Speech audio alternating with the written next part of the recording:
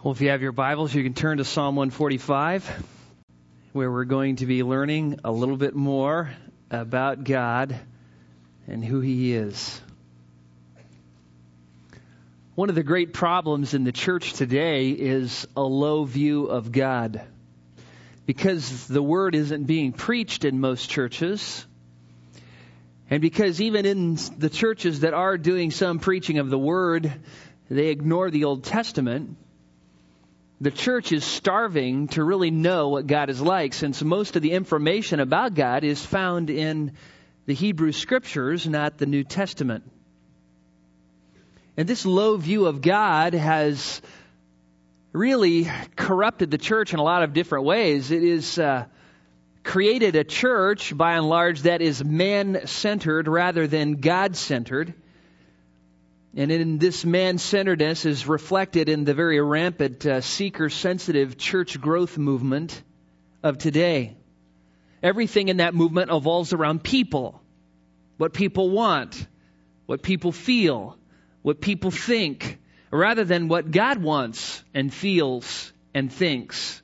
Recently, someone gave me some sermon tapes from a church that had a man-centered focus.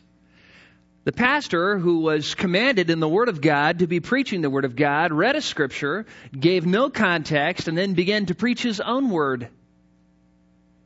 He told story after story and then started talking about a missions trip that he and some other people in the church had went on. And they were constantly told by the pastor they should be proud of themselves, even though the Bible says that those who are proud are an abomination to the Lord. He talked of himself and what he did, talked of what others did. He had some who came up on stage and talked about, the great things that they accomplished, and they just boasted and boasted, even though the Bible says all such boasting is evil.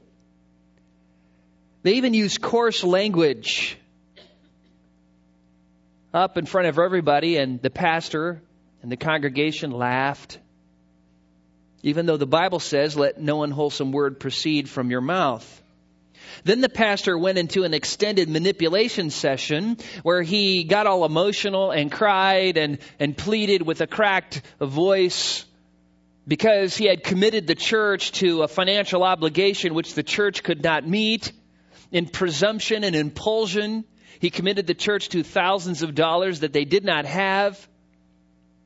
And so now he was doing everything he could to manipulate them so they could meet the need that he committed to, even though the Bible says, do not give under compulsion. Yet he kept on stroking his church, his congregation, trying to remind them how good they were, how much they had accomplished, how much they were better than other churches, even though the Bible says everything we have is given to us by God. And that when we have done everything that we have been commanded to do, Jesus said, we should say to ourselves, we are unworthy servants and we have only done that which we ought to have done. God was rarely even mentioned during the whole service, except when people were saying that God gave them special revelations. And I thought to myself, all of us here need to know about things like this. So often you come to a place, if you've never gone anywhere else, sometimes you think this is standard. This represents most churches in the world today. They have a very low view of God. They're up on stage joking and laughing and lauding themselves. God is not the focus. God is not being honored. He is not being feared as the great king that He is. Steve Lawson, in his book, Made in Our Image, has said, quote, sad to say, we are suffering from a low view of God, an impoverished version of Him as a God with man-like characteristics, a user-friendly God. God has become the trend of the day. a God made in our image, an inversion of the truth of man made in His image. Human qualities and finite limitations have been assigned to one who exceeds our comprehension. Rather than seeing Him as He is, above and beyond us, infinite in all of His divine perfection, He is portrayed as a glorified us. End quote. Al Mohler, president of Southern Baptist Seminary, said, quote, "The God of American popular culture is an indulgent heavenly spirit who is a little threat to our lifestyle and luxuries, a God consistent with a consumer culture and rampant immorality. This God might wish that human beings would behave, but He is powerless when they do not. A vast majority of Americans claim to believe in God, but most believe in an idol of their own imaginations. This deity is always there to be called upon in times of trouble, but He would never intrude upon our personal space, judge our sins, or hinder us in our pursuit of happiness." End quote. The church today needs to regain a proper view of God. Some churches, for the first time, need to get a proper view of God. Because in reality, to have an incorrect view of God and then to worship that God, having an incorrect view of Him, is to commit idolatry. It's to not worship the true God. And this is why we are taking some time in Psalm 145 to look at the attributes of God, to find out who He is and what He is like. It's necessary. It's absolutely necessary for each one of us to know God accurately. We want to have a correct understanding of God, a high view of God, and live our lives in light of how God really is, not who we think He is or who we wish He was, but who He really is. Now, we first learned as we started looking at Psalm 145 that God is sovereign. We learned that sovereignty is a position held by God of absolute dominion, of majesty. Sovereignty is this position He has where He rules all things. Absolutely. And because He is all sovereign, He has an all sovereign will. And that all sovereign will is called His decree.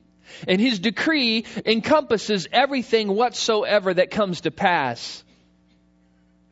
And because He is sovereign, and because He has a will, and because He is all powerful, He has the ability to execute His will. He does that through the doctrine of what we learned, concurrence and providence. He steers all of creation to His intended purposes. And we have also learned that God's attributes can be divided up into two kinds. There are communicable attributes and incommunicable attributes. That simply means that God communicates or gives to humans some of His attributes. Not in the same degree. Men could be just, but they will never be perfectly just like God. Men can love, but they will never perfectly love like God. And so God gives us some of His attributes, and we are made in His image. There are other attributes, incommunicable attributes, which He does not give us, and those are attributes like His omnipresence. You will never have omnipresence. You will never be everywhere at once. Only God has that attribute. That's why it is called incommunicable. Well, there is another dual division that is often used to divide the attributes. Sometimes attributes are divided up into moral and natural attributes. Moral attributes are attributes like holiness, mercy, faithfulness, and justice.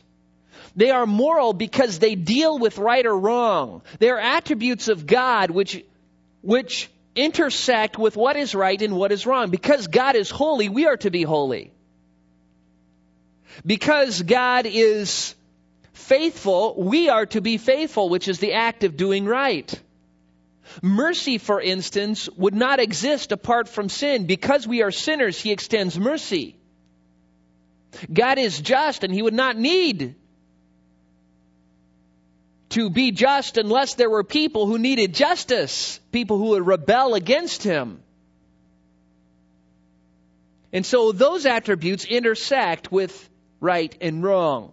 But natural attributes are just things that are true about God that aren't necessarily issues of right and wrong. They're just things that God is. And this morning we're going to be looking at one of those attributes. We're going to be looking at the greatness of God.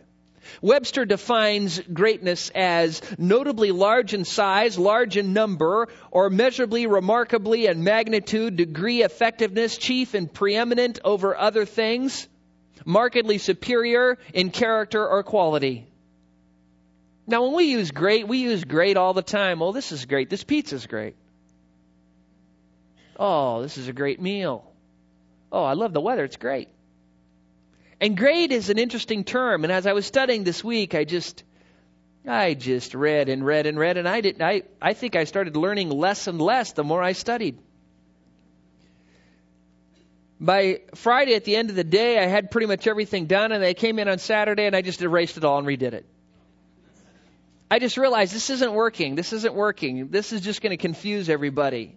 When you begin to focus on the greatness of God, it impacts every little bit about God. It relates directly to other attributes like the infinitude of God or the immensity of God or the eternality of God or the omnipresence of God. All those things are attributes that just the mention of them describe greatness. But yet when you look further into it, you find that every attribute of God is great because God is great and He is infinite in all of His attributes. Then you look in the Scriptures and you find out that God's works are great. And then you read some theologians who say, well, God doesn't really have an attribute of greatness. Greatness is just an adjective to describe what God does or other attributes. And so I began to look through this and finally I thought, okay, I'm putting away my theologies and I'm just going to look up every single verse that has great or greatnesses. And I think 850 came up. So then I just went through with my computer and I looked out on everyone that talked about God. I wrote down what it said. And then I took all those verses and I looked at them and I started looking at them and thinking, okay, now what categories do I see here? What am I learning here? And lo and behold, I learned exactly what Psalm 145 says. And I thought I should have just stuck to the text. So this morning from Psalm 145 and the rest of the Scriptures, you should learn three aspects of God's greatness. And here they are. Your God is great. Your God's works are great. And your God's attributes are great. Let's look at these from Psalm 145 and the rest of the Scriptures. Look at Psalm 145:3. The text says, "Great is the Lord and highly to be praised, and His greatness is unsearchable." First, we are told in verse 3 that great is the Lord. The Hebrew word, gadol, means great, mighty, large. It describes what is bigger, better, larger, or higher in quality. It's pretty much the same as our word, great. And when you think of God being great, just how great is He? Well, He is infinitely great. How mighty is He? He is almighty. How large is He? He is infinitely immense. And so, however you define the word great, God is that to an infinite degree. So you must conclude that God is great. In fact, the text says, great is the Lord.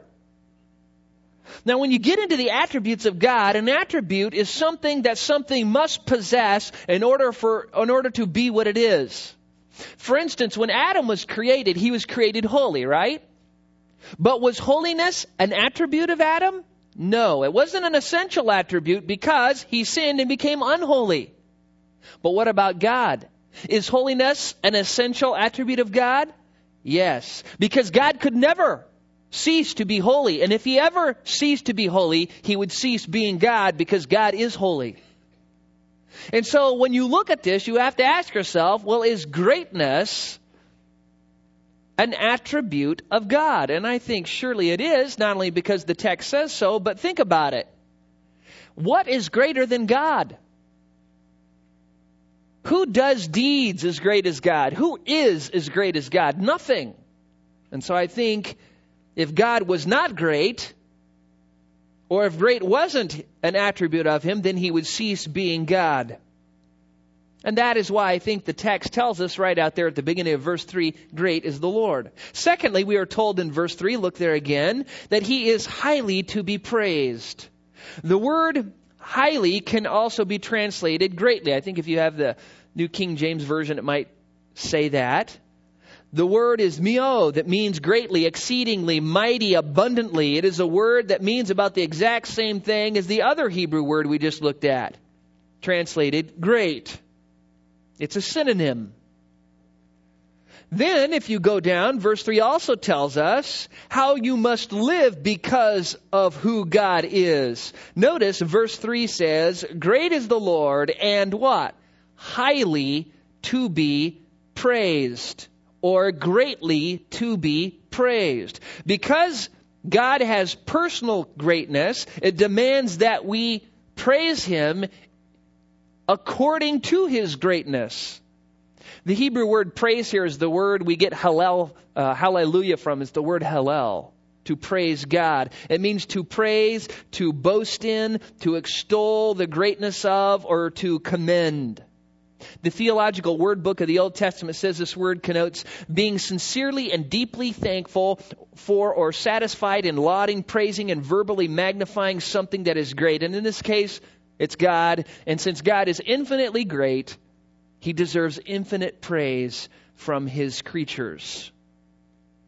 Now, if God were lesser, then He would deserve lesser praise. But since He is great and infinitely great, He deserves all the praise that we can muster up and give Him. Now, do you do that? Is your life characterized by praising God? Think to last week. Just last week, if you can think that far back. Sometimes you can't. Sometimes I can't. Sometimes I go through scary times. I'm so preoccupied that I get to the office and I don't even know how I got there. I don't remember getting up. I don't remember getting dressed. I don't remember driving to work. I'm just sitting there studying. And I'm wondering, did I ever even go home? And you wonder, I'm just thinking. But think back last week and ask yourself this. Do I highly praise God because of His greatness? Does my praise towards God reflect the magnitude of who He is? That's what this text is telling us. Are you a person who, like the sun, comes up and all day praises God until you go to bed in the evening? Are you like the delivery of the Sunday paper in your praise? You praise Him on Sunday morning. Charles Spurgeon, speaking of the greatness of God in Psalm 145, said this, quote, when we meditate most and search most studiously, we will find ourselves surrounded with knowable wonders that will baffle all attempts to sing them worthily. The best adoration of the unsearchable is to admit that He is unsearchable and to close our eyes in reverence before the excessive light of His glory. Not even all the minds of all the countries will suffice to search out the unsearchable riches of God. He is past finding out. His deserved praise is above and beyond all that we can offer, end quote. So I ask you, do you praise God, and do you praise Him greatly? Do you praise Him every day? Do you praise Him before every meal? Do you praise Him for everything you have? Do you give thanks in everything? Let's say you were driving your car and you're driving up, Highway 1 along the ocean where it's just, kind of a cliff and you can see the ocean and the rocks down below, and all of a sudden your tire blew out, you crash through the railing, you're hanging on the precipice of the cliff. You're injured and your car is there tottering on the edge, ready to just slide off and crash below with you in it. And some good motorist stops, runs across the highway, crawls on top of your car, unbuckles your seatbelt, and pulls you out of that car. Would you be thankful? You would be very thankful. Well, I want you to know, the wrath of God Almighty was upon you, and you are hanging on the precipice of eternal damnation. And God through the person of Jesus Christ, not only risked his life, but gave his life to save you from your sin. And will you not praise him exceedingly? I would hope so. Great is the Lord, and greatly to be praised. So God himself is great. He is greatly to be praised. And third and finally, verse 3 tells us that God's greatness is, look there, unsearchable. The psalmist at the end of verse 3 is telling us the degree to which God is great. And it says unsearchable, which, if you look it up in the Hebrew, means unsearchable. That's amazing. It means inscrutable, beyond the limits of finding out, beyond the limits of investigation. It is like the universe where you could just, get in your starship and go warp 10 forever and never reach the end. That's what God's greatness is like. It's an unsearchable greatness, a greatness to the infinite degree. The psalmist is not telling us here, though, that because God's greatness is so great, it's unsearchable, that we shouldn't even try to understand God. That's not what he's saying. What he's saying here is you should seek out God, you should seek to know him, but just know this, that after you've gone all the way, after you've worn out your little pea brain trying to understand him, you will never, ever plumb the depths of the infinitude of his greatness. You can spend all eternity, and you will spend all eternity if you know Jesus Christ, living in God's presence, learning about his greatness, but it will never run to an end. You will never use it up. You will never say, okay, I've got it now. He is too great. His greatness is unsearchable. Verse 3 tells us that God himself is great and that his greatness is essential to him. And could God be God without being great? Could God be God if he was lesser, small, insignificant than something else? Listen to what other scriptures say. You can turn with me if you want to 1 Chronicles chapter 29. 1 Chronicles 29. Ezra writes this in verse 11. Yours, O Lord, is the greatness and power and the glory and the victory and the majesty. Indeed, everything that is in the heavens and the earth. Yours is the dominion, O Lord, and you exalt yourself as head over all. 1 Chronicles 29 gives us this incredible, 29:11 gives us this incredible view of God. He is over all things. That's how great he is. Turn over to Nehemiah chapter 1, a couple books over past 2 Chronicles. Ezra, Nehemiah. Chapter 1, verse 5, Nehemiah says this. I said, I beseech you, O Lord, God of heaven, the great and awesome God who preserves his covenant and loving kindness for those who love him and keep his commandments. Here we see the greatness of God, the awesomeness of God, coupled with his covenant that he preserves to extend loving kindness to those who love him and keep his commandments. Just think about it. Not only is God great, but he is great in extending loving kindness to you. We're going to look at this more in a little bit. Turn to Job chapter 11. Job chapter 11, verses 7 through 9. In Job 11, Zophar is speaking, and he gets it right in verses 7 and following when he says, can you discover the depths of God? Can you discover the limits of the Almighty? They are as high as the heavens. What can you do? Deeper than Sheol. What can you know? Its measure is longer than the earth and broader than the sea. If he passes by or shuts up, or who calls the assembly, who can restrain him? For he knows false men and he sees iniquity without investigating. An idiot will become intelligent when the foal of a wild donkey is born a man. He's just saying, oh yeah, you think you're so smart. I'm telling you, you can't even come close to figuring out God. He is so great. Turn to Psalm 147, right past our text. Psalm 147. Verse 5.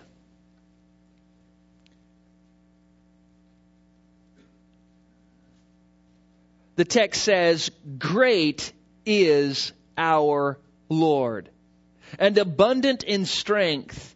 His understanding is infinite." Look over at Psalm 150, verse 2. I like this one. "Praise Him for His mighty deeds. Praise Him according to His excellent greatness." That to me sounds like an attribute. Look at Jeremiah chapter 10, verse 6, another great text. Jeremiah 10, verse 6. "There is none like you, O Lord. You are great, and great is your name in might." Yes, the Scriptures tell us that God Himself is great. Novatian, one of the early church fathers, who wrote a significant work on the Trinity, I think he lived around 250 A.D., speaking of the greatness of God, said this, quote, "We pass beyond our power of fit conception, nor can human eloquence put forth a power commensurate with His greatness. At the contemplation and utterance of His majesty, all eloquence is rightly dumb, and all mental effort is feeble. For God is greater than mind itself. His greatness cannot be conceived. Nay, could we conceive of His greatness, He would be less than the human mind which could form the conception. He is greater than all language, and no statement can express Him. Indeed, if any statement could express Him, He would be less than human speech, which could, by such statement, comprehend and gather up all that He is. All our thoughts about Him will be less than He, and all our lofty utterances will be trivialities in comparison with Him." End quote. You can't even utter the greatness of God. If we all just sat around here and just for hours and hours tried to think just incredible lofty thoughts of God, just tried to think of how great He could be and what it would be like to think about things that we've never thought of before, if we all accumulated all of that, it would be nothing compared to the greatness of God. His greatness is infinite. It's exceedingly great. This should remind us never to put God into a mental box. He won't fit. Never think that God is like you. He is nothing like you. Don't judge Him because He doesn't do things like you think He should do things. Because I want you to know, His ways are not your ways, and as high as the heavens are above the earth, so are His ways and thoughts above your ways and thoughts. You can't even get there. God's greatness is unsearchable, and you exist to serve Him and praise Him in accordance with His exceeding greatness. Now, the second thing we learn from this text is God's works are great. This is good. Second thing we learn here is in verse 6. Look there, Psalm 145, verse 6. The text says, "Men shall speak of the power of your awesome acts, and I will tell of your greatness." Here, God's greatness is related to His awesome acts. Not only is God great because of who He is, He's great because of what He does. Now, the word power, as the New American Standard Bible translates, it might also be translated strength or might. It describes acts done by the exertion of force. And who can you think of who has ever done acts as great as God? Who has ever exerted such force as God to speak the entire universe into existence? To part the Red Sea? To crack open the earth and swallow up people because of their rebellion? To send out one angel and slay 185,000 people in one night to destroy the whole earth with a flood. People, that is greatness. That is greatness. The word awesome here, when it says in verse 6, and men shall speak of the power of your awesome acts, describes that which instills fear, dread, reverence, which creates profound respect for someone or something. You know, we say, oh man, cool man, that thing's awesome, man. Look at that car, man, that's awesome. And we call things awesome that aren't even close to being awesome. They don't instill dread and fear. We've totally taken that word and just twisted its meaning and redefined it. It doesn't even mean what it should mean. The King James Version translates it terrible. Because what he's talking about here is acts of God that are so significant that they actually cause you to fear and tremble in reverence and respect.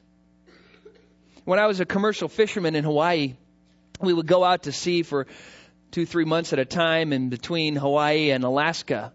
And every once in a while, these huge storms would come. And when these storms would come, the wind would blow. And these swells would just get huge. Sometimes, 60-foot swell. And what a lot of people don't realize is when you have a 60-foot swell, that is the average of the swell because they come in sine waves. So from the bottom of the swell to the top, it's 120 feet. You try and take a picture. I tried to take a picture a couple of times of some swells, but they just look like mountains of water going out at a 45-degree angle off the picture. And at one moment, you're down in this hole, and there's 120 feet of water all around you. It looks like it's just going to crash down on you. And then the next moment, you're on top of this 120-foot peak of water. On top of that, because the wind is just howling, there's huge waves coming off. And I'm telling you, you fear. The captain would say, listen, you fall overboard, you're dead. You fall overboard, you're dead.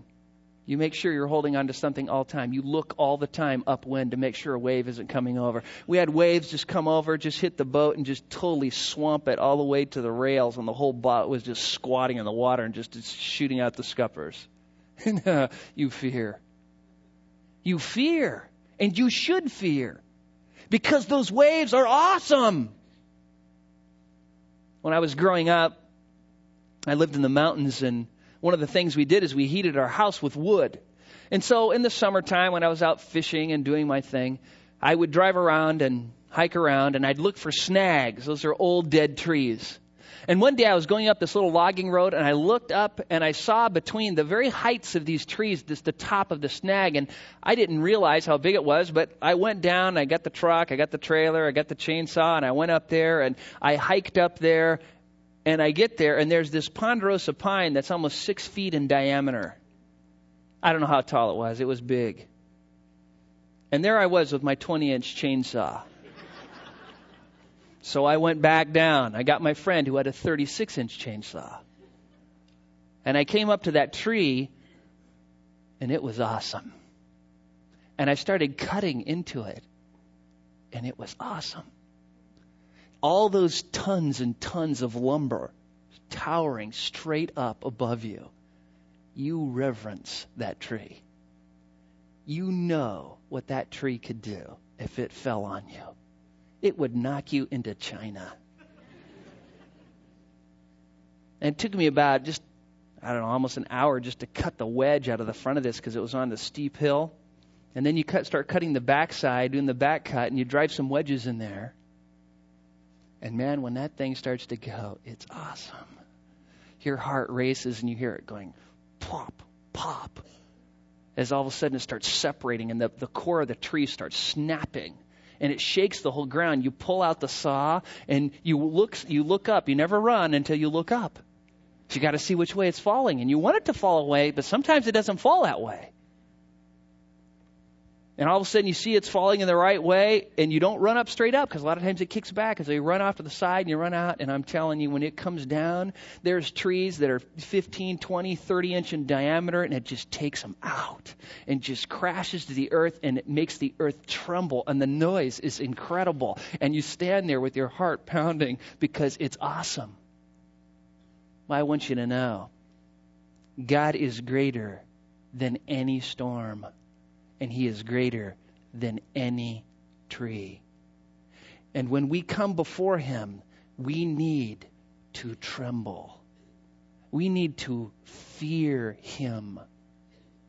This isn't a time where we come together to laugh and necessarily have fun and entertain each other and treat God with irreverence. This is a time when we come together to fear God and worship Him because He is the great King.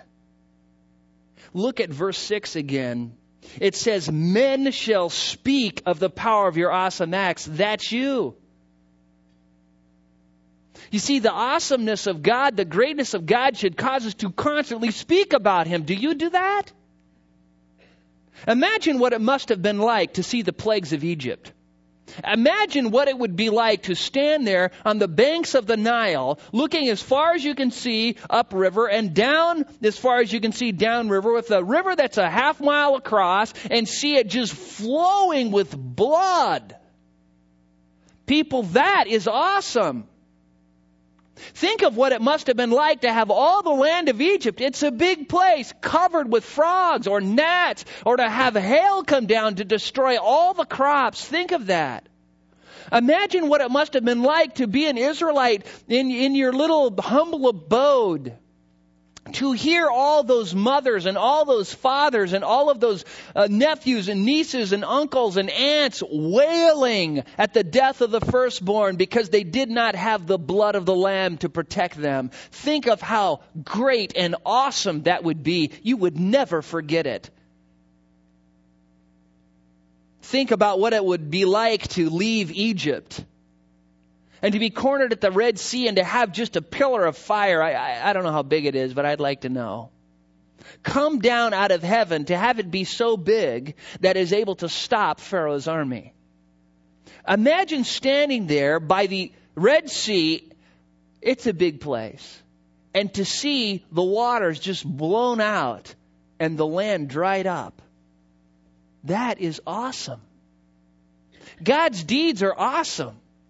Imagine what it must have been like for the Israelites. Imagine just being there. You're camped there with a couple million people by Mount Sinai. And God says to Moses, go tell the people to get themselves cleaned up because I am coming down to meet them.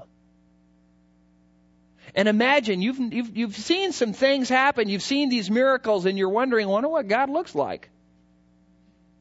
He's going to come down and talk to us. I wonder if he looks like a man. I wonder what he's like. And then what you see is a great cloud cover this mountain. You see constant lightning coming down, and you know how lightning is. Yesterday I was out there. I had a great time yesterday. I was here till about 1:30, and on Friday I happened to get a load of sand and gravel in my truck to do some concrete work. And so it was raining. And I had to go down and preach at a missions conference. And so I just went out there with my shovel and started unshoveling the truck in the midst of the deluge. And the lightning came. Did you hear that, man? It was great. I thought, oh man, I missed the lightning and thunder. And it was just booming. Oh, it was great. I love that because it just shows so much power.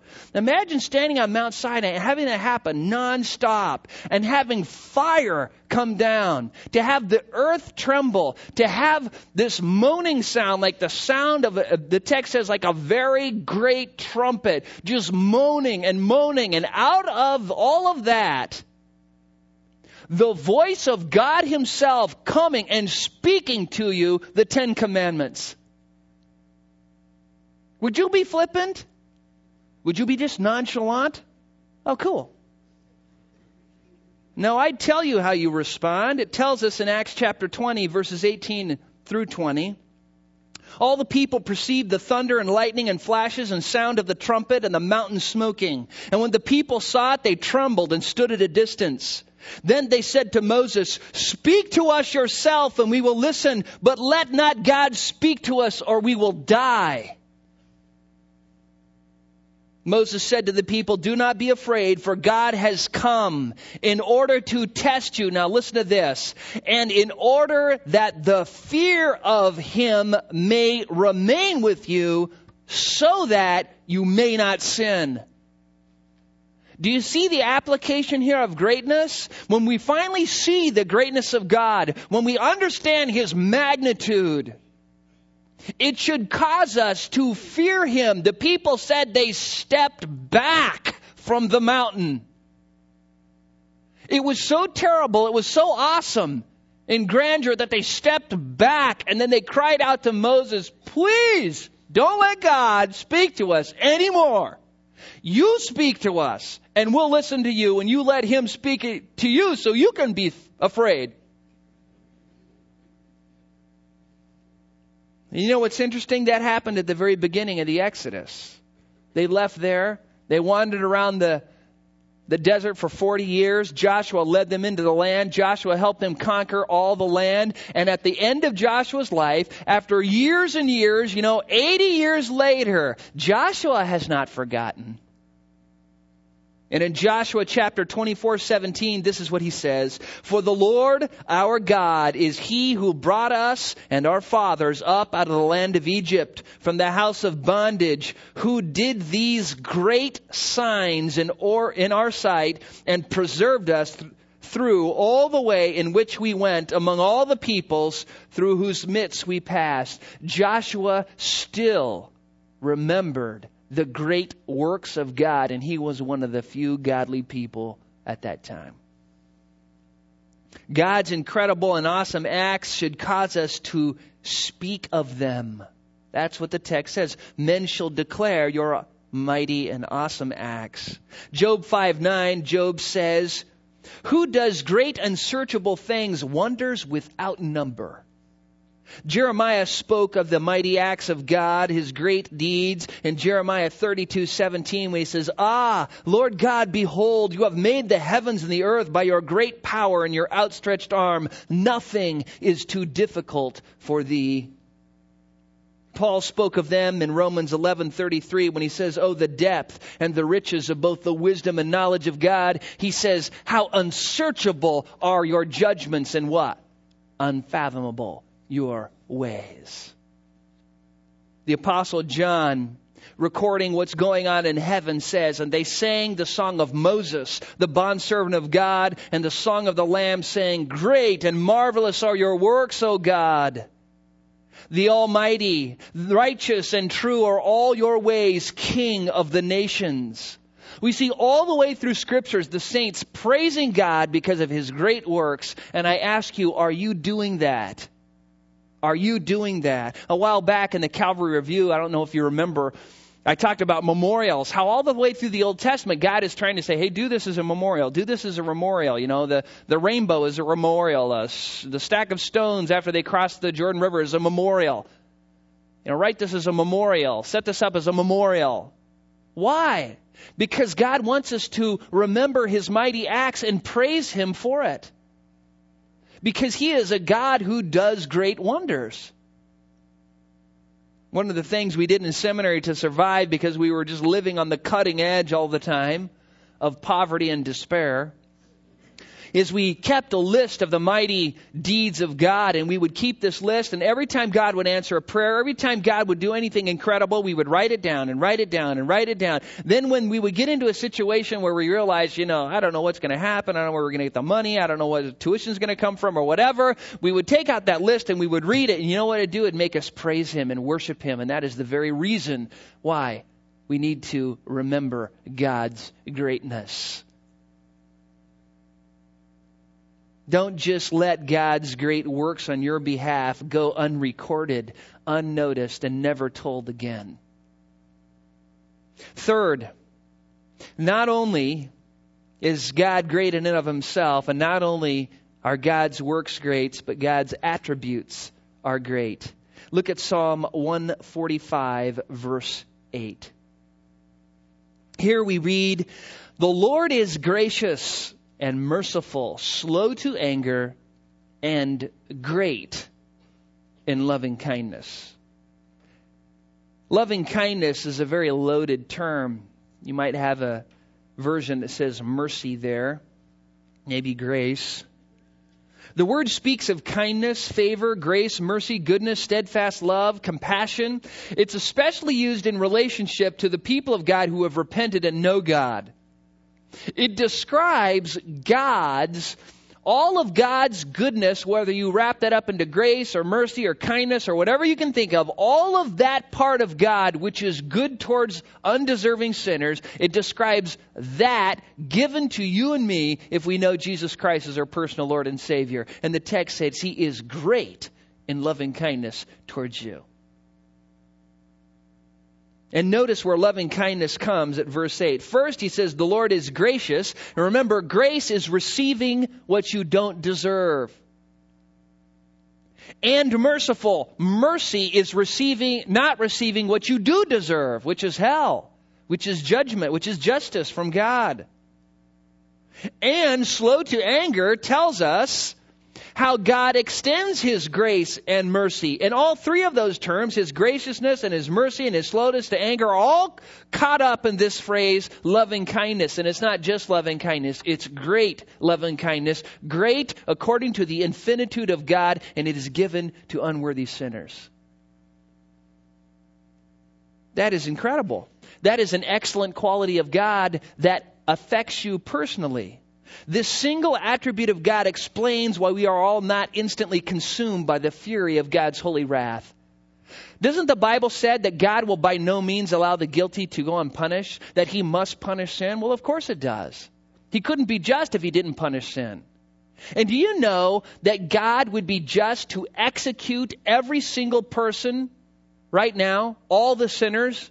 He would be just. No one deserves to be saved. No one even deserves a chance to be saved. It's by grace, undeserved favor. Mercy, undeserved favor. God has His bow bent and His sword drawn and pointed at the heart of every unbeliever all the time. And you know what holds back His sword and His bow? His grace and His mercy. Actually, it's His mercy that holds it back, and grace then comes along and gives us the gospel of Jesus Christ so that we can repent and believe before God's mercy runs out. And though God's grace and mercy are of infinite degree, God is never obliged, because they are undeserved, to give them to us in an infinite degree. And though God is long-suffering with unrepentant, rebellious sinners, He is not ever suffering, and His mercy comes to an end. And that is why it is so important to share your faith. And it is so important, if you don't know God, to get right with Him. To realize you are a sinner, that you are under His wrath, that His just execution of you is deserving and is imminent. You know, a lot of times we talk about the Lord's Prayer and we say things, Our Father who art in heaven, hallowed be Thy name. Thy kingdom come, Thy will be done on earth as it is in heaven. And we think, oh, isn't that nice? Listen, when God's kingdom comes, every unbeliever will be executed. So now is the day of salvation. When we pray that, we're asking God to execute those who are rebelling against Him, just like we used to rebel against Him. This should make us fear God because He is great. Spurgeon put it simply, when people at last repent, they find pardon waiting. Great is their sin and great is God's mercy. They need great help and they have it, though they do not deserve it. He is greatly good to the greatly needy. Isn't that great? People, God is not only great in and of Himself. He is not only great in what He does, He is also great in all of His attributes, and we have looked at just one. We will look at others. Nehemiah 1:10 says this, "They are your servants and your people whom you redeemed by your great power and your strong hand." Here, God's power is described as great. Psalm 31:19 says, "Great is your goodness, which you have stored up." I like this. He has great goodness, which He has stored up for those who fear you.